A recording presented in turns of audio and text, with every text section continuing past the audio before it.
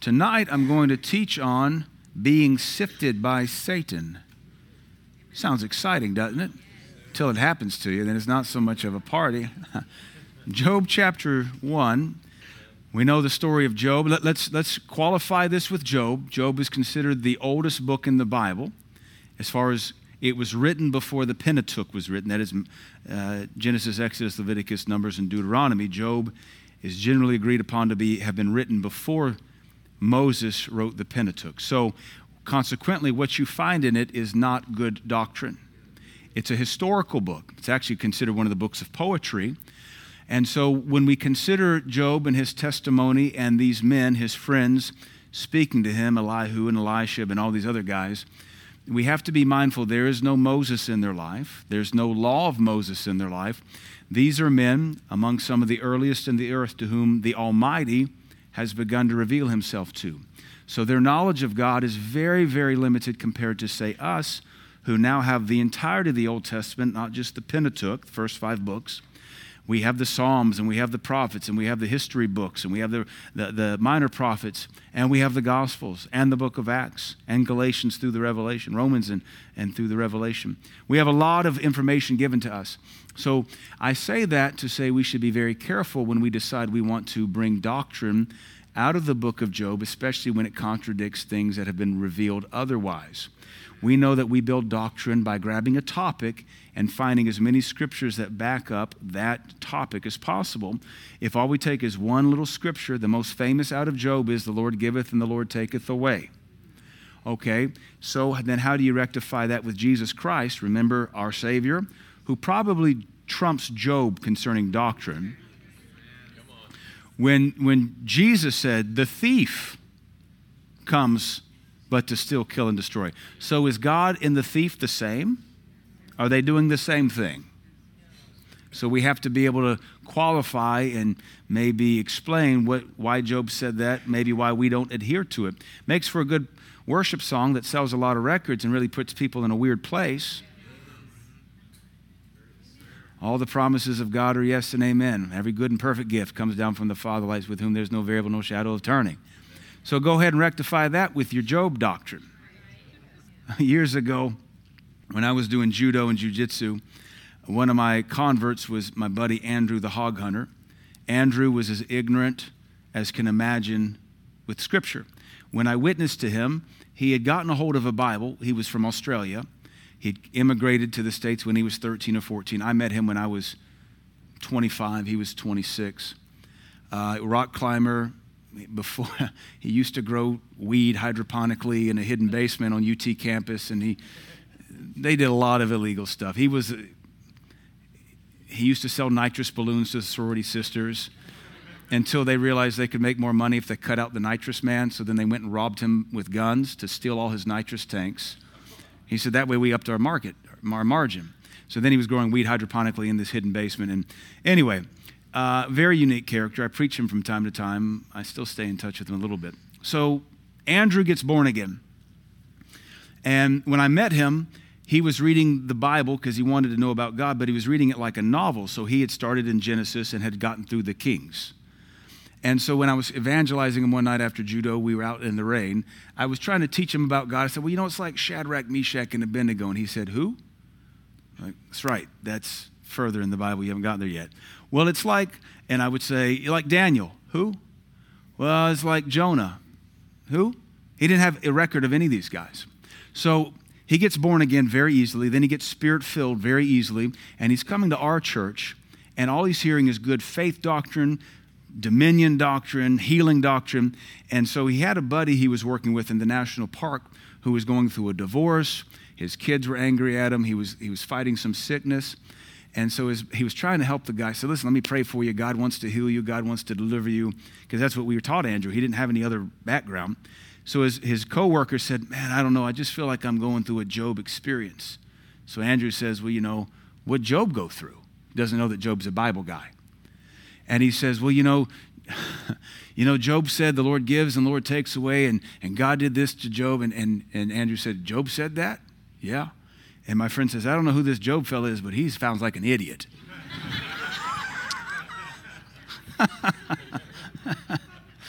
So, when we look at the book of Job, we have to judge Job in light of the whole rest of the scripture.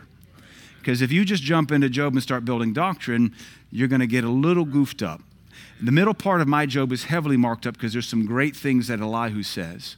And then the end of Job is some heavily marked up because there's some great things God says. And in between there, it's like a minefield. And you don't run fast through that. And when you don't know what it means, leave it alone and go to Psalms and rejoice. All right. So Job 1, verse 6. Now there was a day when the sons of God came to present themselves before the Lord, and Satan came also among them. So the Bible presents this like this happens on a regular basis. I personally believe it still does. There are those who would disagree with that and say because of the resurrection of Christ, Satan can no longer come and present himself to God. They say, furthermore, he's been cast down. But when you see that he's cast down, that's in the Revelation in future tense. Plus, if he's called the accuser of the brethren, and we have an advocate with the Father, what's the advocate with the Father advocating for if there's not an accuser of the brethren standing before our God, the righteous judge, making accusations? That's a doctrine built out of 1 John chapter 1 and chapter 2. Anyway, regardless of how you want to believe it, I believe he still comes to make accusation. Here we see he presents himself before God, along with the other sons of God. We would call those angels. And the Lord said unto Satan, Whence comest thou? Where are you coming from? Then Satan answered the Lord and said, From going to and fro in the earth and from walking up and down in it. That sounds like 1 Peter 5. The enemy, the lion, walking to and fro, seeking whom he may devour. So we have doctrinal confirmation here. We can trust this. Plus, this is not Job talking. This is an angelic visitation. This is a record of what's going on in heaven. And the Lord said unto Satan, Have you considered my servant Job? There's none like him in the earth, a perfect and an upright man, one that fears God and escheweth evil. Then Satan answered the Lord and said, Does Job fear God for nothing? Now, I want you to take note here because when we jump to the Gospels in a minute, there's going to be a contrast in how the conversation takes place between God and Satan. Here, Satan's walking around and God offers Job. It's almost as though Job couldn't see, or the devil couldn't see Job, and God has to say, Hey, Satan, have you considered my servant Job? We might start applying this to ourselves right now. Could the Lord ever consider you his servant? Now, we've taught that around here for quite a while, that a servant is a term you earn. And you earn it, check this out, by serving. And this isn't like McDonald's ice cream that's soft serve, or steakhouse ice cream, which is self-serve. You serve God, which means you make sacrifices. Now, you might fancy yourself a servant of God, but this might be something you ask a neighbor in the body of Christ and say, Would you consider me a servant of God?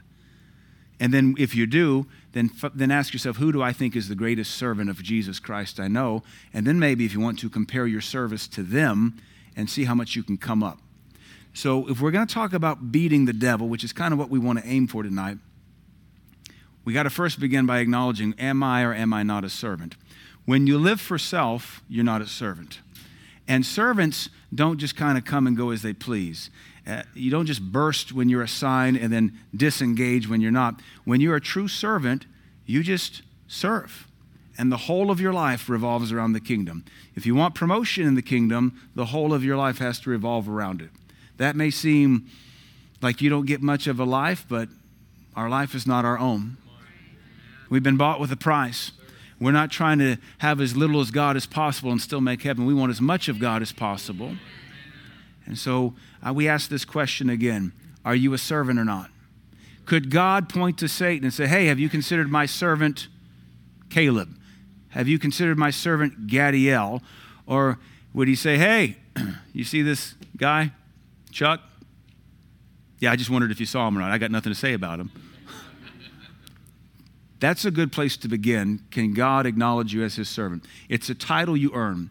You don't earn the title son or daughter. You don't earn the title born again. You don't earn the title of apostle, prophet, evangelist, pastor, teacher. Those are bestowed upon you with a divine calling. You don't earn the title of vineyard or a soldier, these are given to you in the new birth. But to be a servant, you earn that title. You show up and you serve and you earn the reputation, I'm a servant of God. We're not interested in being the friend of God. Judas was the friend of God, and it's the last thing he ever heard Jesus call him. Amen. Last thing the Lord ever spoke to him in the garden, friend, betrayest thou the Son of Man with a kiss? I don't think I want to get to heaven and hear Jesus say, friend. I'll say, I heard this before. I read this somewhere, and this may not go well. I know that's a popular song, but it's really popular among the backslidden who want to be lied to and placated about their carnal lukewarmness. It's not a day to be lukewarm. It's a day to be hot and closer than you can possibly be. And Satan says, well, does Job fear God for nothing? Have you not made a hedge about him? That tells us Satan can see these things in the demon realm. He can see hedges of protection. And what he's insinuating is Job fears you because you protect him. And you've made a hedge about his house. That tells us another place we can have a hedge. And about all that he has. Now, this is really cool because Satan is telling off on secrets of the spirit realm. Hedges around you, hedges around your house, hedges around your stuff. I believe we should pray those and claim them. But if you're not a servant, don't worry, you don't qualify. And then we have a doctrine called broken hedges. When stuff starts happening to us, we need to judge and say, where have I broken a hedge? The concept of hedges is a very biblical, very Old Testament, very established concept. And the fact that Satan is debating God on this concept and the Lord's not rebuking Satan lets us know this is an established spiritual law. A hedge of protection to keep out serpents and goats and scorpions and foxes and wolves and anything that would hurt our substance. I believe it's perfectly acceptable to pray hedges of protection around your family, your possession, your business. If you had camels like Job did, camels, hedges around my camels. My vehicle, sometimes it helps at the Walmart to park as far away as possible. Give it an extra hedge of protection because anybody that doesn't care about your car doesn't care about their body, and they're not walking a long way. They're out there waiting for one of those electric hover-rounds to be dropped off somewhere. So I park as far away as I possibly can, usually out there with all the other nice cars. You get out there and you see the brand new this, the brand new that, and you're like, we're on the same page, aren't we? You stay one space over, I'll stay a space away. It's cool. I get you. He said, you got a hedge about him, a hedge about his house, a hedge about all that he has on every side. You've blessed the work of his hands, and his substance is increased in the land. This is the fruit of being a servant. But put forth thine hand now and touch all that he has. He will curse you to your face. And the Lord said unto Satan, behold, all that he has is in your power. So when the hedge comes down, Satan has opportunity. God's not the one that does this. I wish we could be very clear on this. The ignorant, well-intentioned believers who say the Lord gives and takes away completely miss this passage in the first of Job that says, all that he has is in your hands, Satan. So who's the one that does the taking away? Satan. So by concept and extension, it's blasphemous to lay blame at the feet of God when it's clearly demonic. I wouldn't sing a song that says he gives and takes away because it's a lie. The same people won't sing a song about he judges me and demotes me because that feels judgy. But he gives and takes away. Nope. I don't know where you get your doctrine from, but you should get a refund because it isn't acceptable. All that he has is in your power. His house, his substance, himself. Only upon himself put not forth thine hand. So Satan went forth from the presence of the Lord.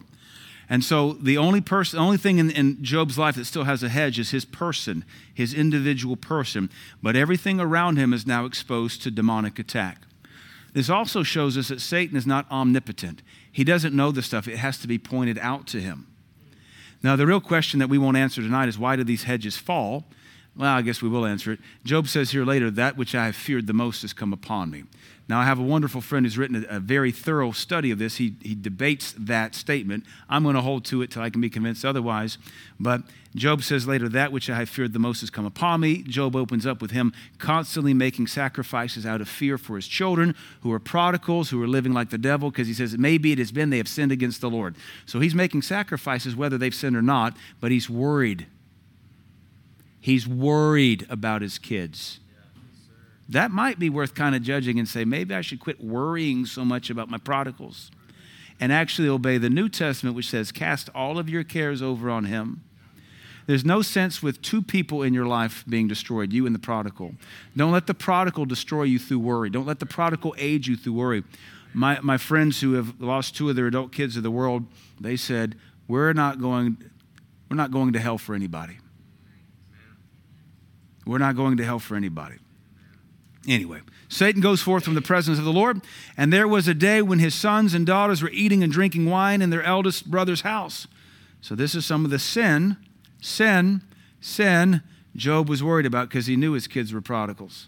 Why not rebuke them? Why try to clean up their mess? We don't clean up messes. We rebuke sin.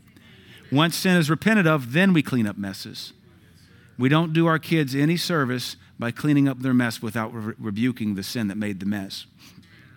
And there came a messenger unto Job and said, the oxen were plowing and the asses feeding beside them, and the Sabeans fell upon them. Notice here, demons use warriors to destroy.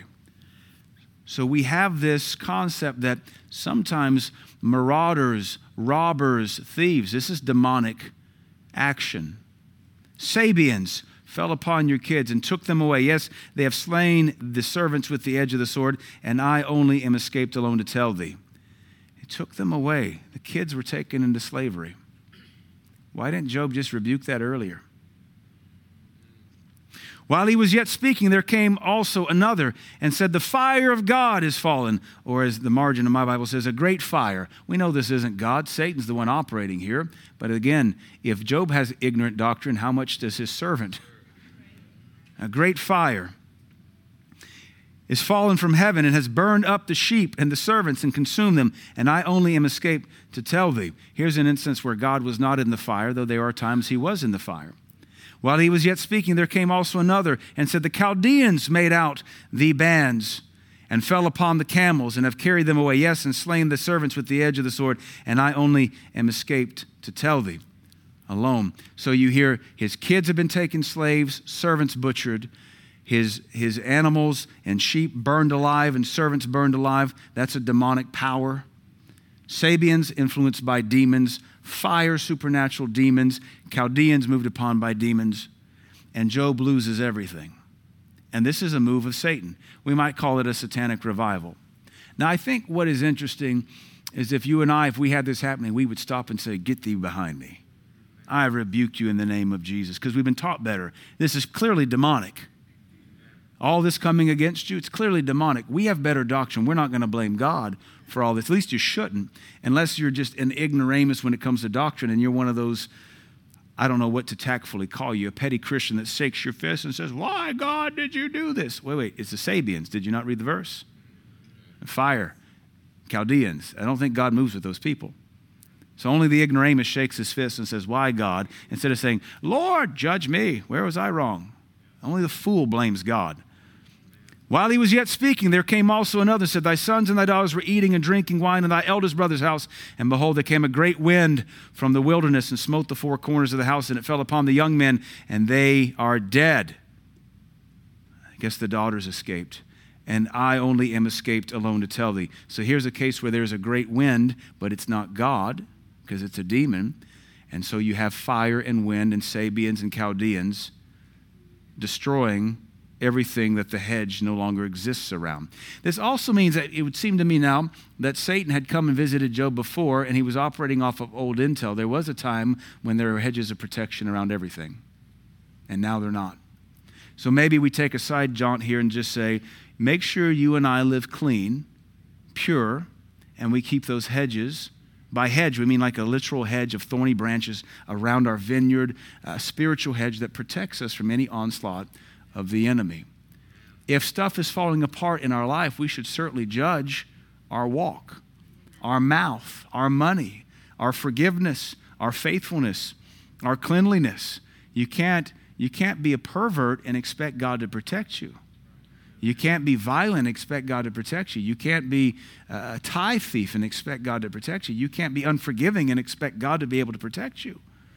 God will fervently fight for his servants if they're clean. All right. And then Job arose, rent his mantle, shaved his head, fell down upon the ground and worshiped. He doesn't rebuke because he doesn't know how to. Job has no holy book to study. This is the first scripture theologians tell us was ever written, this account. He has no doctrine of authority. All he can do is fall down and worship God. He doesn't even know how to atone for certain things. He just worships God. He shaves his beard, he tears his clothes off and says, God is worthy. Naked came I out of my mother's womb, naked shall I return there. That's accurate. The Lord gave, and the Lord has taken away. Those three words, hath taken away, contradict everything we've just read for the last 15 verses. So Job is inaccurate here. Doesn't mean his heart's wrong, just his doctrine. Blessed be the name of the Lord. And all this Job said not, nor charged God foolishly. He's doing the best he can. He's not blaspheming God. He's laying blame at God, but he's not blaspheming because he thinks this is how it works. We have no record that Job has any doctrine to speak of. He's about to experience some. And by the end of this book, he has really good doctrine because God says, who are you and where were you? And answer me because I'm going to demand one. And he doesn't get a chance to answer because the Lord just says, shut up. I'm going to tell you how this thing works. That's Job chapter 38 to the end of the book. Chapter 2. Again, there was a day when the sons of God came to present themselves before the Lord, and Satan came also among them to present himself before the Lord. And the Lord said unto Satan, from whence comest thou? And Satan answered the Lord and said, from going to and from the earth, and from walking up and down in it. We have no idea how much time has passed. And the Lord said unto Satan, hast thou considered my servant Job? Still calling him a servant, not my former servant, not my apostate, not my wound-licking, pity party, mealy mouth, down in the mouth, blaming me, belligerent brat. He's still a servant. There's none like him in the earth, a perfect and an upright man, one that fears God and hates evil. There's a really good key. Key to being a servant, fear God, not man, hate evil. Don't flirt with it. Remember that old hillbilly saying, if you lay down with sleeping dogs, you don't wake up the victor. You get up with what? Fleas. What's that a way of saying? You run with dirty people, you get dirty. Now, some of you may still struggle with cigarette smoking. I'm not trying to pick on that. But have you ever ridden in a car with the smoker? When you get out of the car, who comes out smelling like who? Do they come out smelling like your cologne? Do they come out smelling like your perfume? Who wins that battle? Because they're stink. And again, I'm not picking on anybody because I know some of you still struggle with it. Just get the victory over it.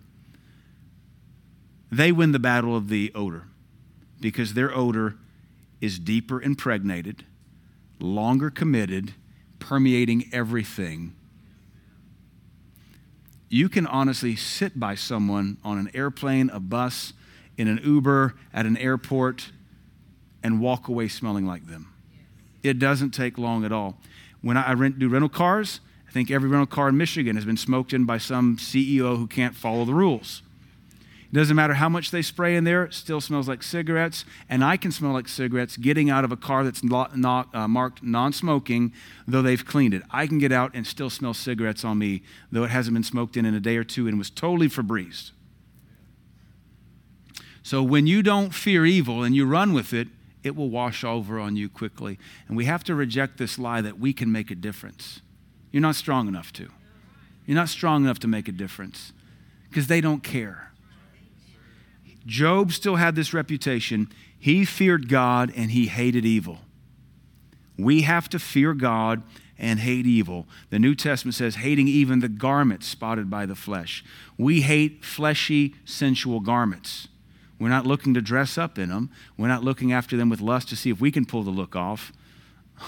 One One of the greatest spiritual mamas just said of daughters dressing too provocatively, she said, honey, if pants are not your friend. I think she said that about big girls wearing tight pants. She said, let's get you some dresses. Pants are not your friend. What's that? Oh, she said, you and I both know those were hard to get on. And then somebody says, just because they make it in your size doesn't mean you should wear it. And still holdeth fast his integrity. I think the theme of tonight, when you're sifted by Satan, is can you hold fast your integrity? Can you hold fast your faith without wavering? Although thou movest me against him to destroy him without cause.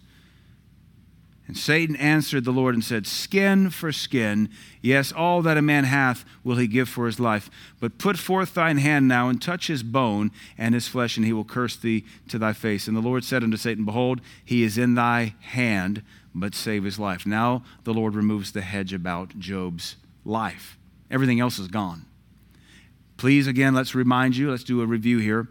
As long as there a hedge around his possessions and his homes and his family, Satan could effectively pull off nothing. But the second those hedges are gone, they went downhill quickly. All right? So went Satan forth from the presence of the Lord and smote Job with sore boils from the sole of his foot unto his crown. And he took him a potsherd to scrape himself withal, and he sat down among the ashes. Then said his wife unto him, dost thou still retain thine integrity? Curse God and die. What a woman. I bet he was wondering, why couldn't you have died in the first round?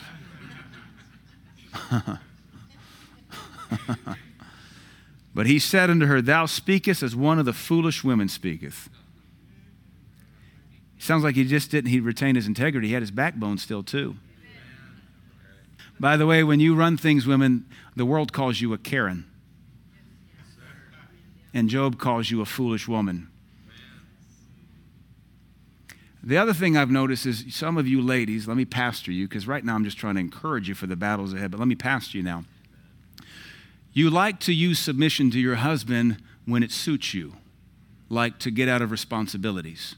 Oh, I can't, my husband needs me. Oh, now you want to help him. I can't be there, at the church. My husband wants to leave early, so I got to submit to him. Let's ask him how regularly you submit to him.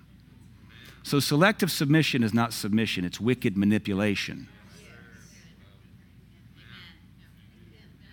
So we have to help our ladies understand what this looks like, just like we have to circle around and help men understand what this looks like too.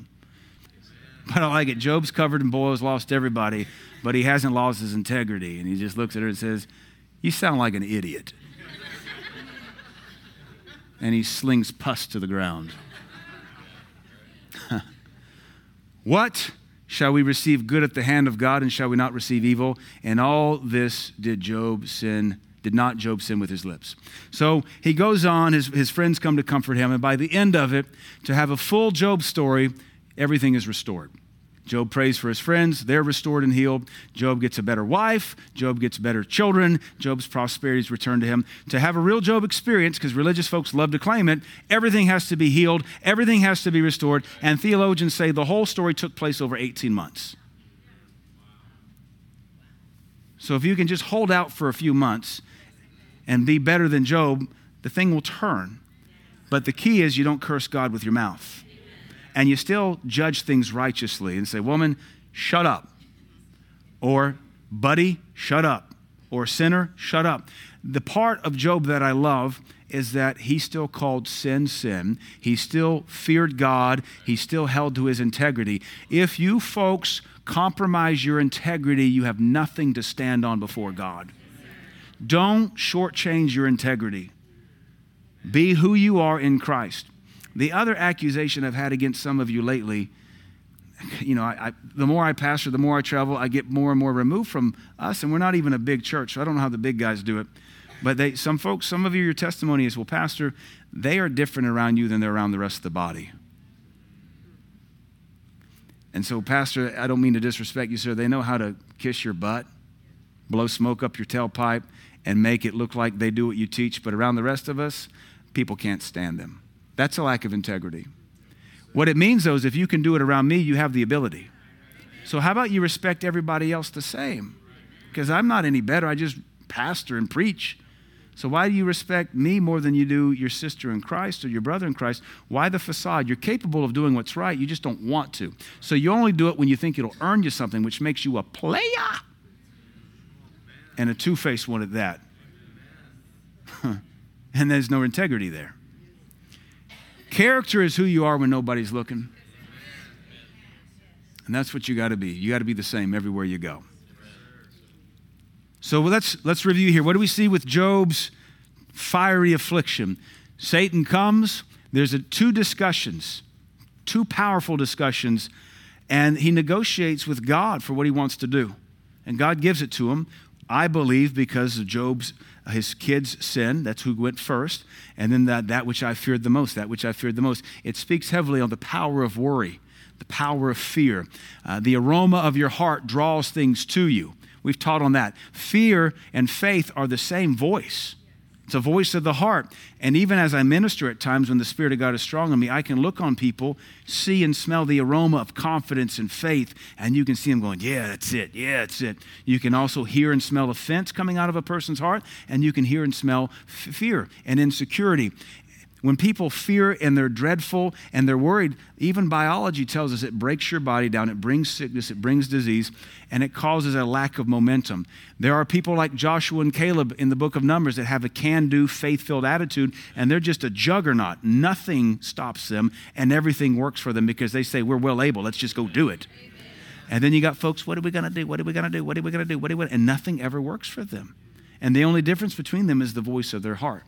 So my personal explanation of why Satan had access to Job is that even though he was walking in integrity, he didn't have full doctrine, he didn't have the authorization that we have in Christ, and he's still fearful of things because that's how we're introduced to him. He's fearful. Everybody has fear somewhere.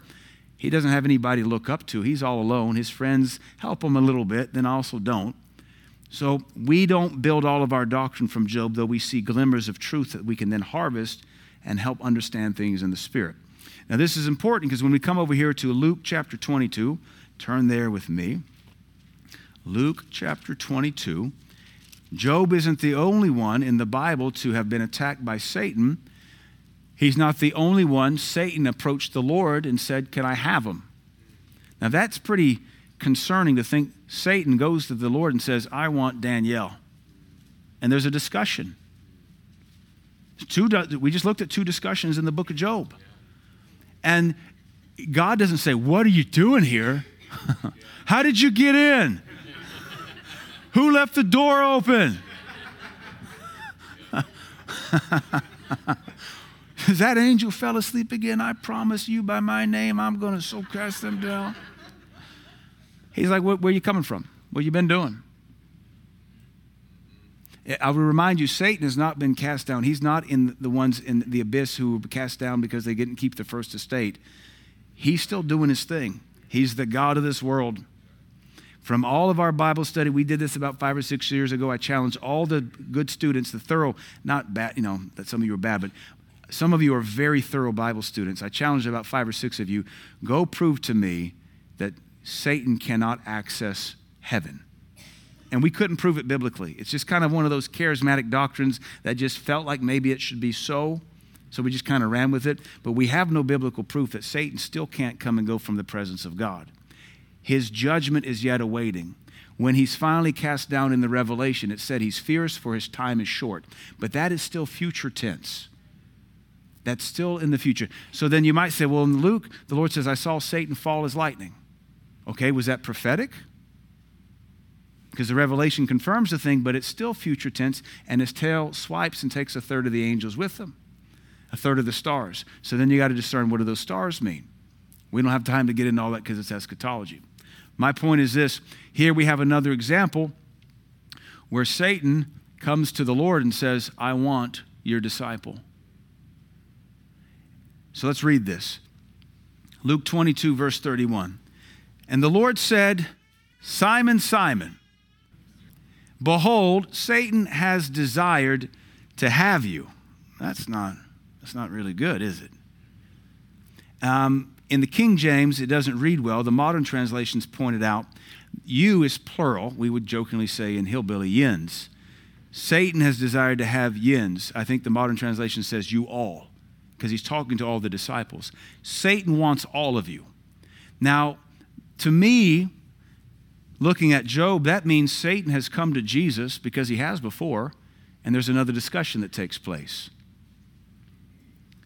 How else would the Lord know this? Because the Lord has been eternal. He was there when Satan came for Job, and this is just playing out again. Satan desires all of you that he may sift you as wheat. That sounds horrible. It sounds like we're going to have a Job experience all over again. I don't want that. Oh, man. I mean, Job got sifted. Hardcore. I mean, they shook so hard, they sifted so hard, 2 houses fell down. Animals died. Sabians came and Chaldeans, the bad guys. That's some hardcore sifting. So Satan's still doing the same thing. He seeks whom he may devour. Years ago, Pastor Vaughn preached a sermon on this, talking about Satan seeketh whom he may, and he'd always stop and say, he may not. His affirmation was, I'm not going to give room to him. He seeks whom he may, but he may not devour me. And I like that confirmation, that affirmation. Now, let's talk about sifting real quick, because we need to. I've taught this before. Hopefully you understand it. When you sift wheat, it's one of the final stages before you grind it into flour, but you got to harvest it, and then you got to thresh it. That means you got to beat it. So he's not talking about a hardcore attack. That's threshing, beating it, flailing it, driving the threshing sledge over it, cracking up all the grains and the gumes and all that, loosening the bracts and getting the grain out. That's heavy, violent work. Sifting is a little bit more gentle. Sifting is either you take a winnowing fan and you throw it up in the wind and you let it gently fall to the ground. And then you can even sieve it later where you have like a sieve and you just shake it. The whole purpose is to separate the wheat from all the chaff, all the stuff that's not desirable.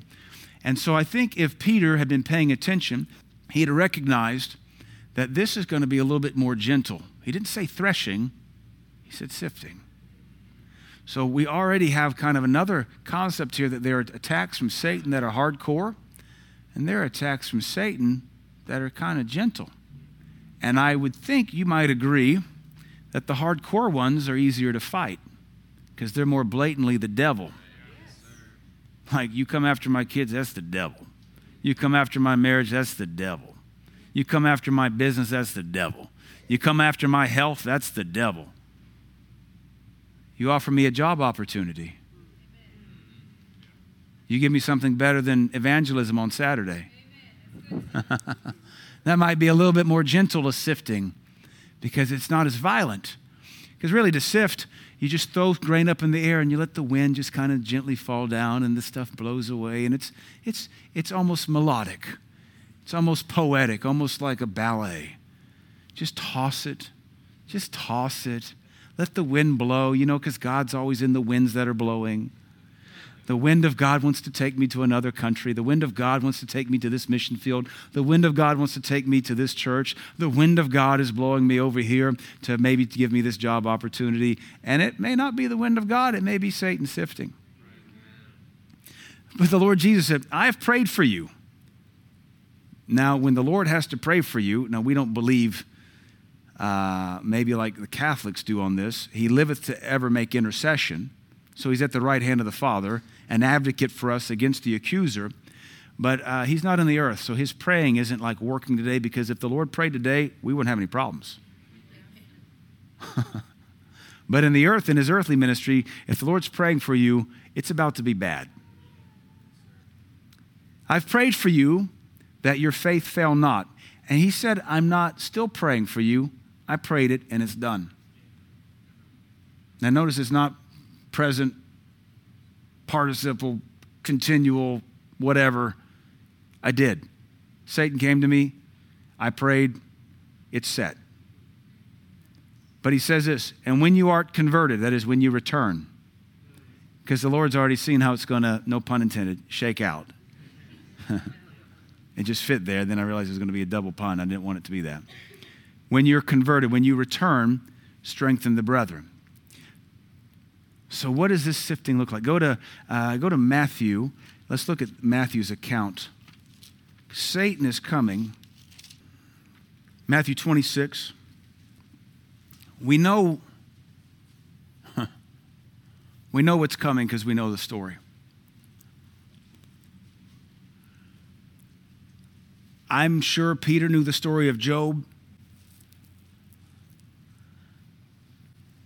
Peter goes on to say in that passage, Lord, I'm ready to die for you. I don't know what you're talking about. I'm going to the cross with you.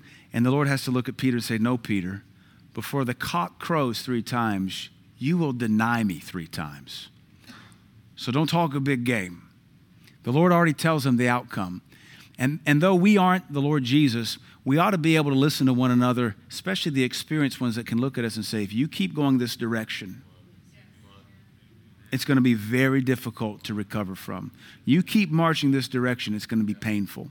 Would to God we be smart enough to listen to the elders and the fathers and the mothers and those that have experience, those that care about us, that we would get wisdom because we don't want to hurt. There's no sense reinventing the wheel. We don't want to have to re-experience pain that somebody else felt. We ought to look to the old people who've gone through life successfully and say, how did you hurt yourself? Because I don't want to do that. So the Lord tells him, look, before the cock crows, you're going to deny me 3 times. And Peter didn't listen. So Matthew 26, verse 69.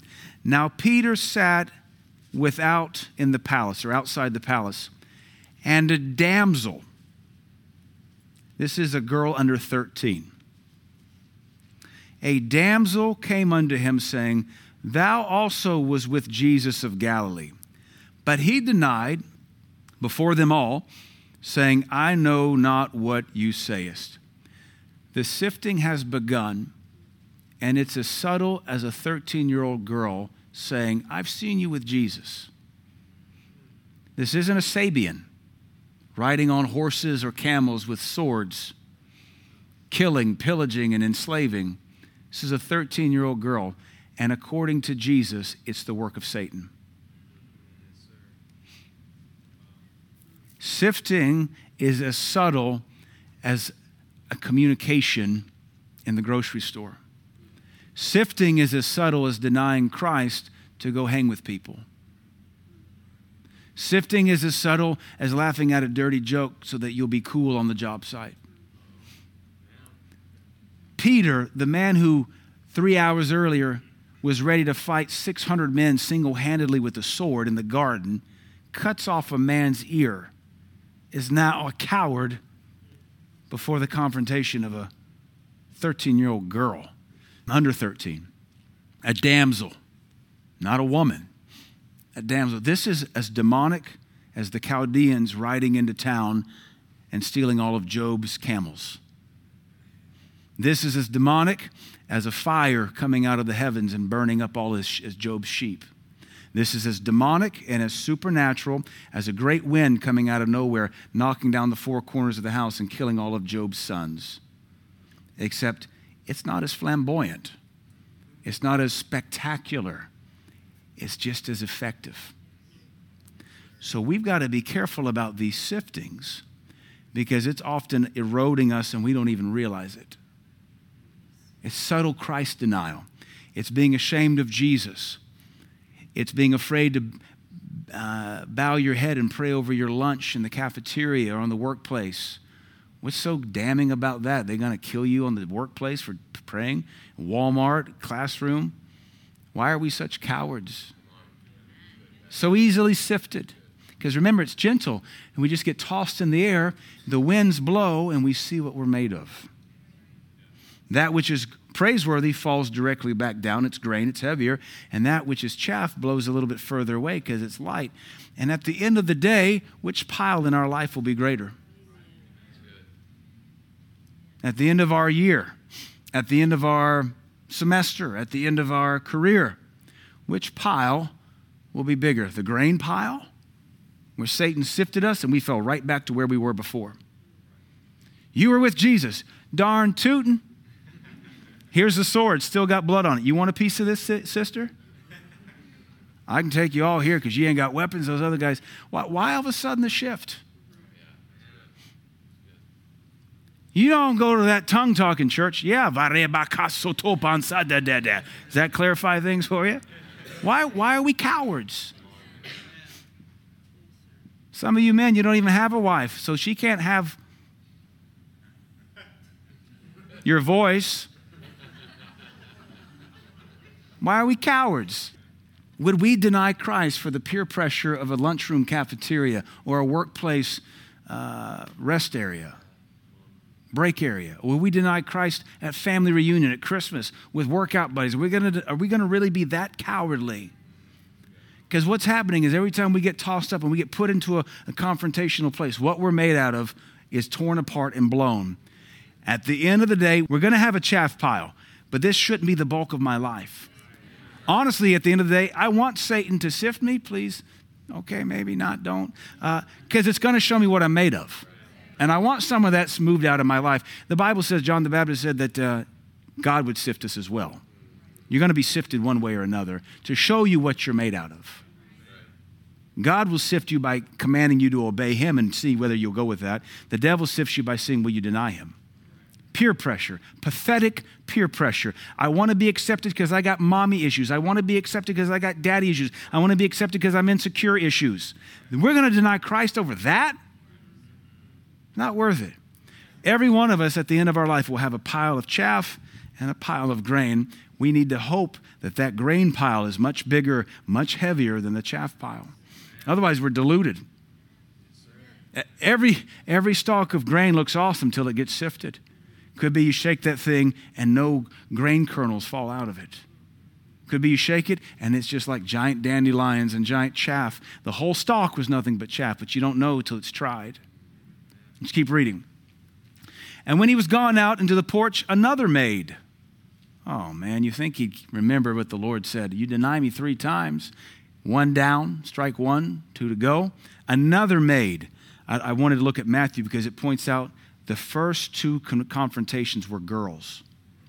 Here's Peter, probably 25 years old, salty fisherman, always has his mouth open, blabbing about something, swinging swords, belligerent, bold. He wilts in the face of girls. Another maid saw him and said unto them that were there, this fellow was also with Jesus of Nazareth. Now, the first woman says Jesus of Galilee. This one says Jesus of Nazareth. So I think that's an interesting differentiation. They probably saw him in different places. And again he denied with an oath, I do not know the man. So now he's taking an oath. He is swearing. I swear to you, I don't know who you're talking about. I swear to you. Christians are dumb. I was raised in church. My parents are still going, but those guys are dorks. Man, that's Christ denial. That's such Christ denial. You won't even share your faith? It's Christ denial. You won't even acknowledge your tongue talker? Christ denial. Won't even open up your Bible around them? Christ denial. Won't even pray over your meal? Christ denial. Won't even ask them to come to church? Christ denial. Won't even say, hey, you hurt yourself. Can I pray for you? Christ denial. How can we say we love anything but ourselves? Because you sure don't love them and you don't love God. Because if you love both, you'd be asking somebody, can I pray for you? Because I have a God that heals. I have a God that loves. I have a God that wants to help you. Otherwise, you're just guilty of Christ denial. Satan is sifting and he's winning. And after a while came unto him they that stood by. This is the 3rd time. And said to Peter, surely thou also art one of them, for your speech bewrayeth thee. We can tell by the way you talk, because he's just out there, chatting it up with everybody in the temple, the palace courtyard, that they can tell by the way he talks. No, you got that Christian stuff on you. You're all churchy. It's bad when the pagans can hear your Christian accent. And you're ashamed of it. I heard you say the word blessed. Only Christians use that word. I haven't heard you cuss all day. Only Christians don't cuss. I don't know if some of you know that. I know I pastor you. Some of you didn't know that. Only Christians don't cuss. So some of you, I don't know, you need to get your mouth right with your Christianity. It's something when the pagans say, no, your speech, deceives you. You are with him. Then began he to curse and to swear. That doesn't mean foul language. It now means he's had to take his oath to the next level and say, I swear to you, if I'm lying, may a curse come upon me. That's how adamant he is that he doesn't know Jesus. Now, we may not do that in our current culture because that doesn't mean anything to anybody, but we may be so pagan in our mindset, we have to prove to them by some feat of stupidity how much we're like them and not Jesus. Have sex with them, smoke a joint with them, get drunk with them, skip church to go do something with them, just listen to some music, just cuss like a banshee because, wow, I'm free. Same thing. You're denying Christ, except there's no cock to crow to warn you. He at least had a signal to know line was drawn, you stepped over it. We don't know where that line is for us today. There's no rooster that's going to go cock-a-doodle-doo, you're going to hell. We just want to stay really far away from it. We have to be convinced in our heart, if I'm at that fire and my life's on the line, I tell that 13-year-old, yes, I was with Jesus of Nazareth. Would you like to hear the stories? What would have happened if he stuck up? They weren't interested in the disciples. They wanted the Messiah, but he didn't know that. He has no idea what would have happened, and we don't either. Then began he to curse and to swear, saying, I know not the man. You know, when I was backslidden, I did cuss and I did swear the old-fashioned hillbilly way. And I did it to try to show how much of a Christian I wasn't. I wanted to be cool because I was insecure. I wanted to be cool and accepted because I was immature and hurting. That's the whole reason I was a punk with a chip on my shoulder running in the circles I did, because I had something to prove. Because I didn't walk with God. But when I repented almost at the age of 19 and got right with God, I no longer had anything to prove because I'm walking with God. And I don't have anybody to impress because I'm walking with God. And I don't have anybody I have to live for because I'm walking with God. And it cleaned up my mouth. And it cleaned up all my appetites. Some of them took longer to clean up, but it did a work in me. And I'm curious as to why we call ourselves Christian and yet show no fruit of regeneration. Peter's fall took place in the evening. He recovered and never went that way again. He showed true signs of repentance. Maybe this is a warning tonight that we can slowly deny Christ, not in the evening, over the course of years. And that's a slow burning delusion that there may not be any help or hope from recovery. You have to catch yourself every time you're embarrassed of God or embarrassed of your church or embarrassed of your brothers or sisters in Christ or embarrassed of your doctrine. You got to catch yourself and say, wait, why am I embarrassed? What am I embarrassed of? This is what's delivered me. This is what set me free. This is what healed my kids. This is what brought me a spouse. This is what gave me a job. Why am I have what they need. They have nothing I want. They have nothing I need. Why are we such cowards? How can we say we're born again if we're subtly denying Christ? Because Jesus made the promise, you deny me, I'll deny you. And there was no promise of redemption from that. That was the ultimate blasphemy. And Peter remembered, and immediately the cock crew. Peter had a warning sign the Lord graciously gave him. Different dispensation, different era. We don't have warning signs to let us know that's it. But you know what? We have something better. We have a Holy Spirit who lives right here on the inside of us, who makes us miserable the dumber we get, who convicts us and just makes us miserable and grinds us and pulverizes us till there's nothing left of us, so that we know within ourselves we're not right. And we'll blame it on, well, I'm just having a rough day. You're a liar. You're a backslider. I'm just fighting discouragement. Nope, you're backslidden. Well, I'm just under stress. Nope, you're not walking with God. Well, it's really crowded right. Nope, these are all excuses. You know what's wrong with you. You're denying Christ, you're backslidden, and you're marching towards hell. One little subtle act of rebellion at a time. We don't need some chicken. The Holy Spirit's a dove, by the way. Ain't some rooster. He's the dove. He's the Holy Ghost saying, repent. Repent. Why are you ashamed of me? Why? How do you know what they're going to say if you ask them to pray for them? You don't know what they're going to. Just shut up and ask them to pray for them. We don't know. Why do we live in our brain like a bunch of nut job psycho schizos have already played out the next 7 lines of conversation, and so we're like, that won't work, so I won't even bother. You don't even know because you won't even open up your mouth. Just a coward. Just a coward. How do you know till you open up your mouth and say, can I pray for you? Can I pray for you in the name of Jesus? Have you heard about the gospel? You should come to my church. What's it like? Buck wild. You'll be uncomfortable, but it'll be good for you. You know, these pagans that some of you run with, they have no problem inviting you to a club, a bar, a porn party, seedy, demonic. They have no problem with how uncomfortable you'll be, and they expect you to deal with it. Why don't you help them reap a harvest? Bring them. Bring them to a place of holiness. Why are Christians more comfortable in bars than they are Pentecostal churches? What's wrong with them? Why are they more comfortable with that spirit than the spirit in the Pentecostal church? I don't get it. Except they're not spiritual. They're secular Christians who have a confessed faith but not a lived one. Your confessed faith ain't going to get you into heaven. Your lived faith will. Jesus said, in a sense, put up or shut up.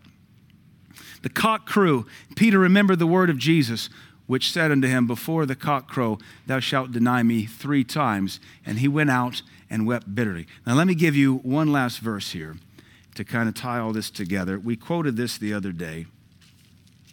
Go to the book of Corinthians, 1 Corinthians chapter 15. I'm going to read this out to you out of the NLT, which is kind of my favorite paraphrase for now.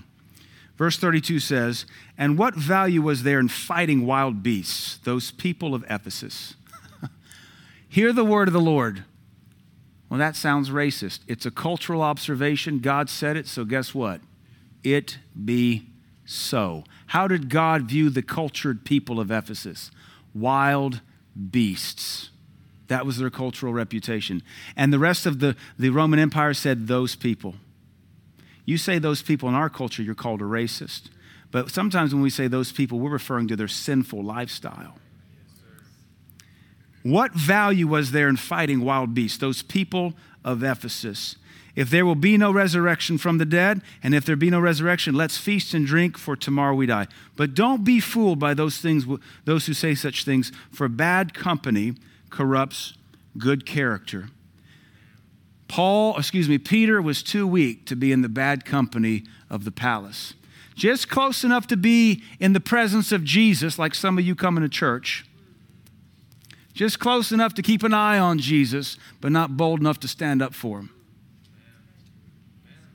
Oh, you're in the palace, all right.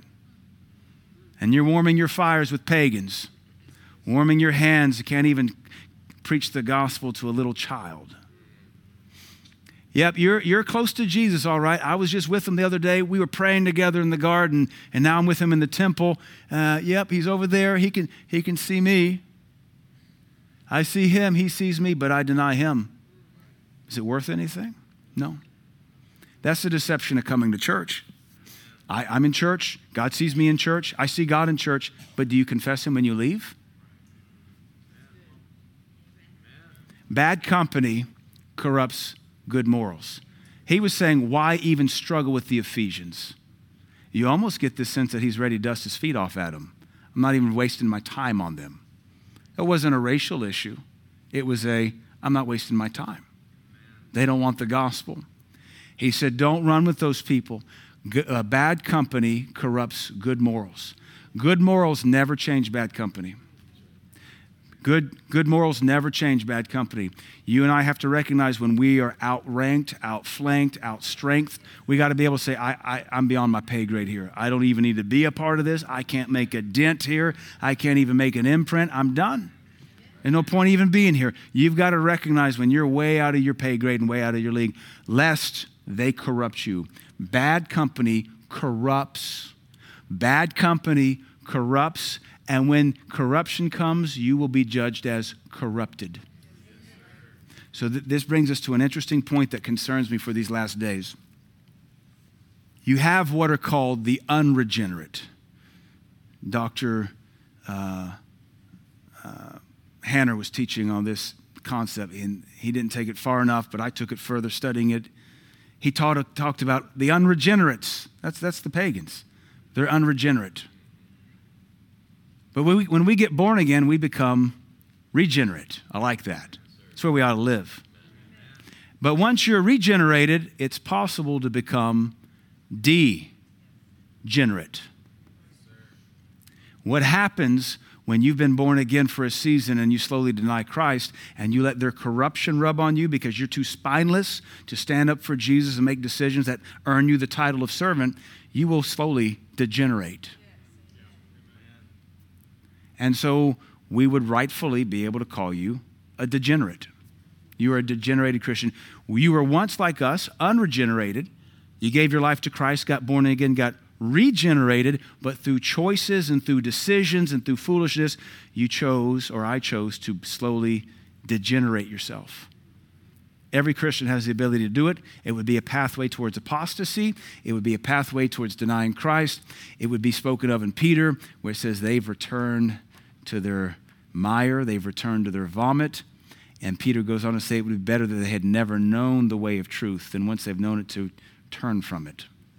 It's a harsh statement out of the epistles. My exhortation is recognize when you're being sifted. Sifting is not violent. It's subtle. Will you speak up at a family reunion? Will you speak up at the break room? Will you speak up when somebody says, anybody know anything about that church? Yeah, I can tell you about church. Will you speak up? When they ask you about your church, will you deny it? Yeah, I go to church. Will you say, I'm sorry, I can't be there. What'd you do last night? Well, I was occupied. Oh, you're not going to tell them you were in a Holy Ghost service. You're not going to tell them we had this wild Church of God evangelist who laid hands on people, had folks laid out. Oh, you won't talk about that. You're taking a step towards degeneration. Your faith is degenerating. Your confession is degenerating. Whereas once you were bold and couldn't talk enough about it, you got ashamed.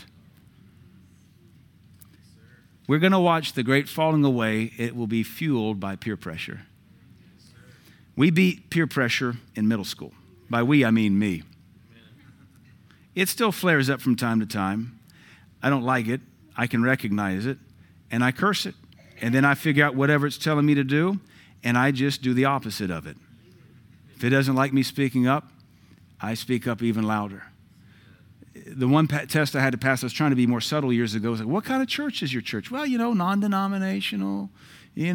I was raised Southern Baptist. I kind of use that as an inroad. That doesn't work much anymore because folks don't have any respect for the Southern Baptists because of all their corruption. So now I just say, well, I was raised Southern Baptist, but my church is non-denominational, spirit-filled, tongue-talking. We pray in tongues, lay hands on folks, cast demons out. It's one of those churches. Just to make them uncomfortable. If somebody's going to be uncomfortable here, it's not going to be me. It's going to be you. Because something in that statement, born again, tongue-talking, spirit-filled, cast out demons, lay hands on, will stick. And then they'll see something on television and they'll say, this is what that preacher guy was talking about. And they'll probably come back to me. But if I act like a coward, trying to be cool, I won't have any impact on their life. So wherever your cowardice is, you should lean hard against that. Figure out what's got you backing down. Where are you afraid? Where are you ashamed? And I'm not talking about being some kind of Upper Cumberland Pentecostal freak show, but be a little bit more bold. What church you go to? Will we go to Engrafted Word, or we go to Abundant Grace, or whatever your church you go to? What kind of church is that?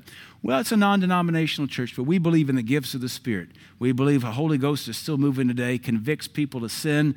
He sets people free. We've seen demons manifest. We cast them out. We don't play with those. We don't play with snakes either. Don't bring any. We speak in tongues. People fall down in the floor, and they get free. One of those churches, huh? Yep. And just stare at them until they get really uncomfortable. Don't give one of those fake Pentecostal jerks. Don't do that. They're going to think you're on methamphetamines, or they'll give you an EpiPen to the neck or something, or Narcan you.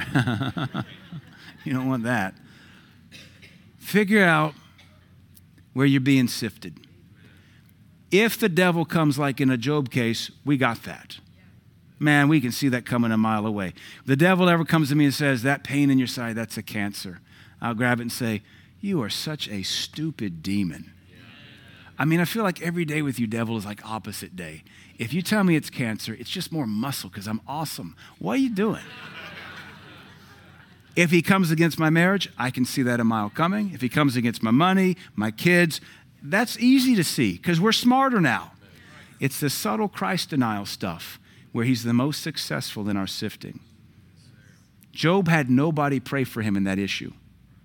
Jesus Christ had to intercede for Peter to make sure he didn't have a second Judas. Think about how powerful a sifting is. How many of you, you're like my age and older, we used to make donuts on Saturday mornings and we had the thing that did the powdered sugar. And that's just a gentle sifting. And you put that powdered sugar all over those homemade donuts, the whole house smelled like grease. It was never as good as Krispy Kreme, but Mama sure tried her best. Ended up like a beignet out of Cafe Du Monde or something. Whatever, it's good. Just so gentle. How can something so peaceful send me to hell? Oh, just so gentle. It's just throw me up and watch how much my cowardice takes me over here to casting and pitching my tent over there with the Philistines and warming my hands with the Philistines and denying Christ with the rest of the Philistines because I want to be accepted.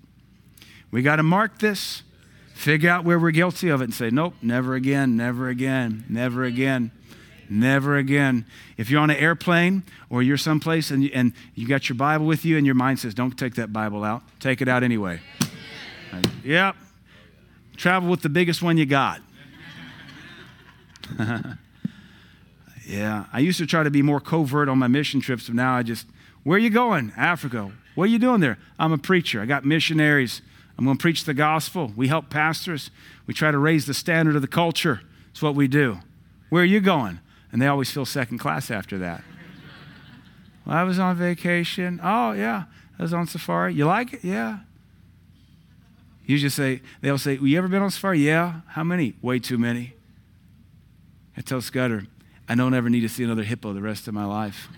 Give me another mountain to climb. Because you can drive around and look at hippos or you can climb a mountain. Wherever you're tempted to be a coward, hone in on that. Quit denying Christ in front of a little prepubescent girl. I mean, really, Peter, how the mighty have fallen. We've all done it. So let's figure out where we're being sifted. If you have to, leave the palace because you can't handle the heat in there. Those two girls, man, they're wearing you out. Just leave. I don't belong here. Let me go find where the other guys are hiding out because I just can't handle it. At least recognize where your weakness is. Because I'd rather you run and recognize you're a coward than to deny Christ and I lose you forever. Amen?